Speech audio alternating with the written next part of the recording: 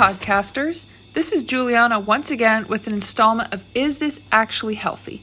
The material I present to you in this casual series has hopefully to this point been helping you gain better control of your eating habits and long-term goals. I am so excited to be the person who lends a guiding hand, since all our discussions relate back to my own personal experiences in trying to be healthier. I was once at level 0, sustaining myself with garbage foods and having no real knowledge to push me up the ladder. Then, for some reason, I actually started to become conscious of it. There was a click in my mind that this was the prime time in my life to start experimenting with my fitness and nutrition.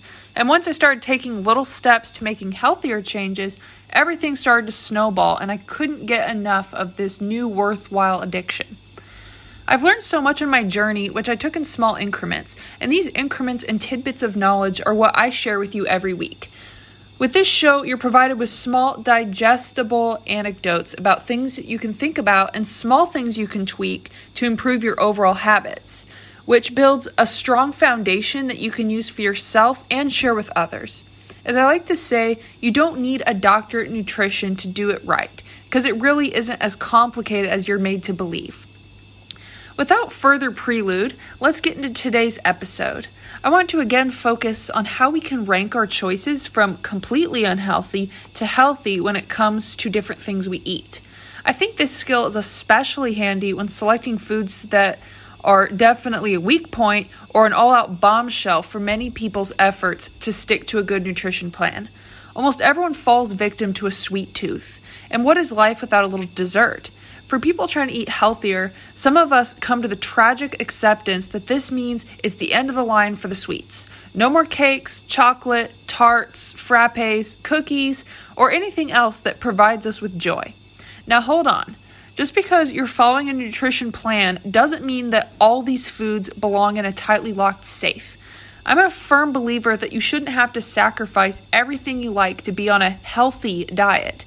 And there's still room for these foods if you incorporate them in the right way. There are many strategies you can adopt to still be able to enjoy desserts without paying the ultimate sacrifice, and I think this is definitely a worthy topic of discussion.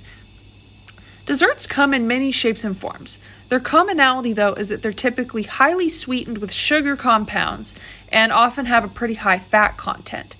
The mix of these two compounds are what make them so irresistible, and naturally, we just have to find ways to resist inhaling them.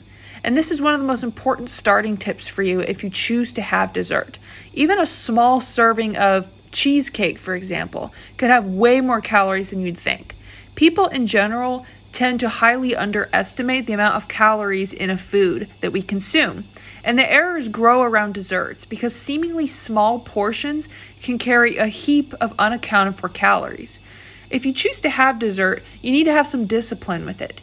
For instance, tell yourself that you're only going to have dessert once a day at a time of your choosing, like after dinner. Second, to keep your dessert in moderation and ensure it stays in moderation, you need to consider it as part of your meal and not as an add-on. If you eat dinner without a dessert, you would eat a portion of the dinner that makes you feel full and content. If you plan on having dessert, though, after the dinner, you wouldn't eat the same portion size of that dinner and then feast on the dessert. Because then you're going to be pushing yourself past your full threshold.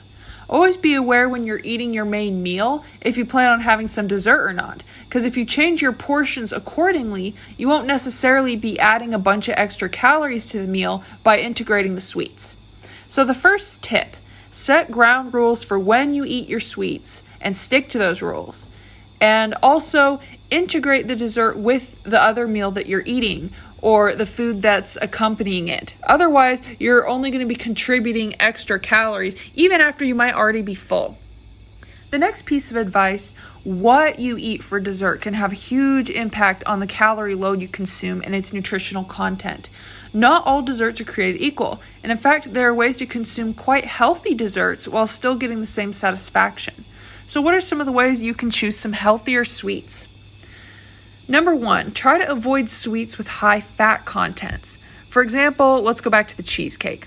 A slice of cheesecake can have a significantly larger amount of calories than a slice of normal chocolate cake.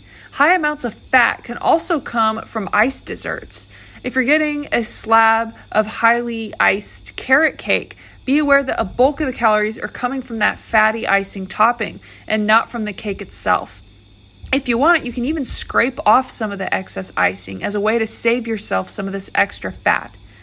2, try buying some healthier brand name sweets if you're the type that goes for prepackaged stuff. For example, instead of buying Chips Ahoy snack cookies, try and find another brand that uses more natural ingredients and that are lower in sugar.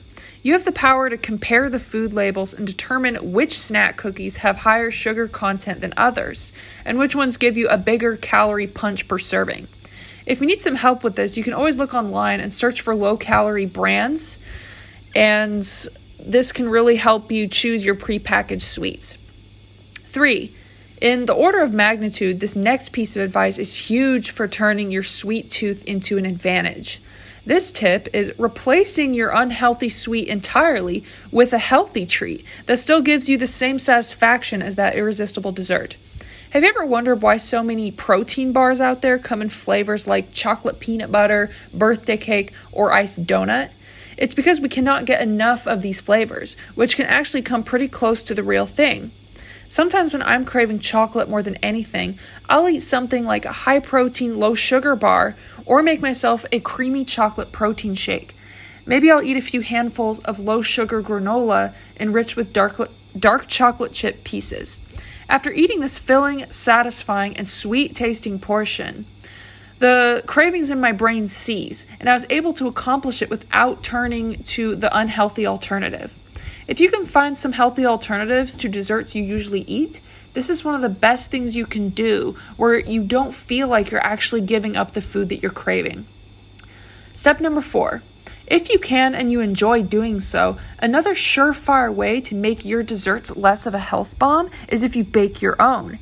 In this way, you have complete control over everything that goes into the food, and I think there's some power in you being able to see all the ingredients that comprise the final product, rather than just when you pick it up on a supermarket shelf.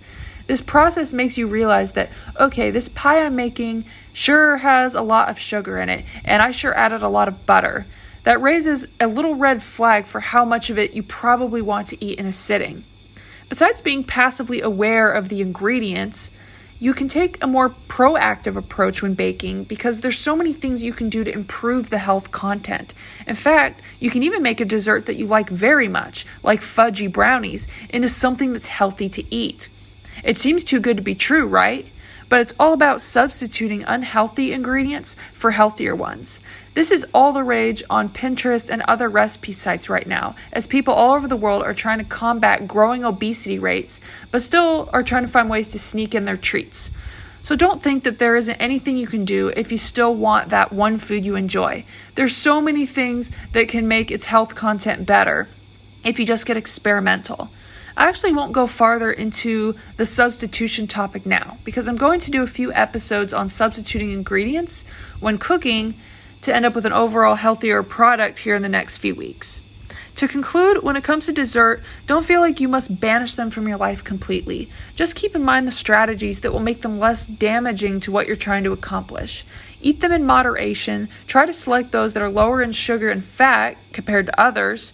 Try to see if you can even replace the traditional dessert with one not so traditional, but way healthier. And last, for those of you who love to bake like me, get online and start looking for healthier versions of food that you already enjoy. Believe me, there are a million different things you can try, and sometimes all it takes to make something a no to a go is swapping out a few ingredients. But more on that to come. Thanks for tuning into the show. Just a reminder, I have created an Instagram account especially for this show as an effort to grow my listener base. If you want to follow me there, my username is this actually healthy with no spaces. I started posting promotional content for upcoming episodes that you may find interesting. The Instagram link is also in this episode's description. I would appreciate it greatly if you could leave a review, rate this show on whatever platform you're listening, and do share with your friends. I am wishing you all the best with your nutrition and your everyday lives wherever you are. Ciao, ciao.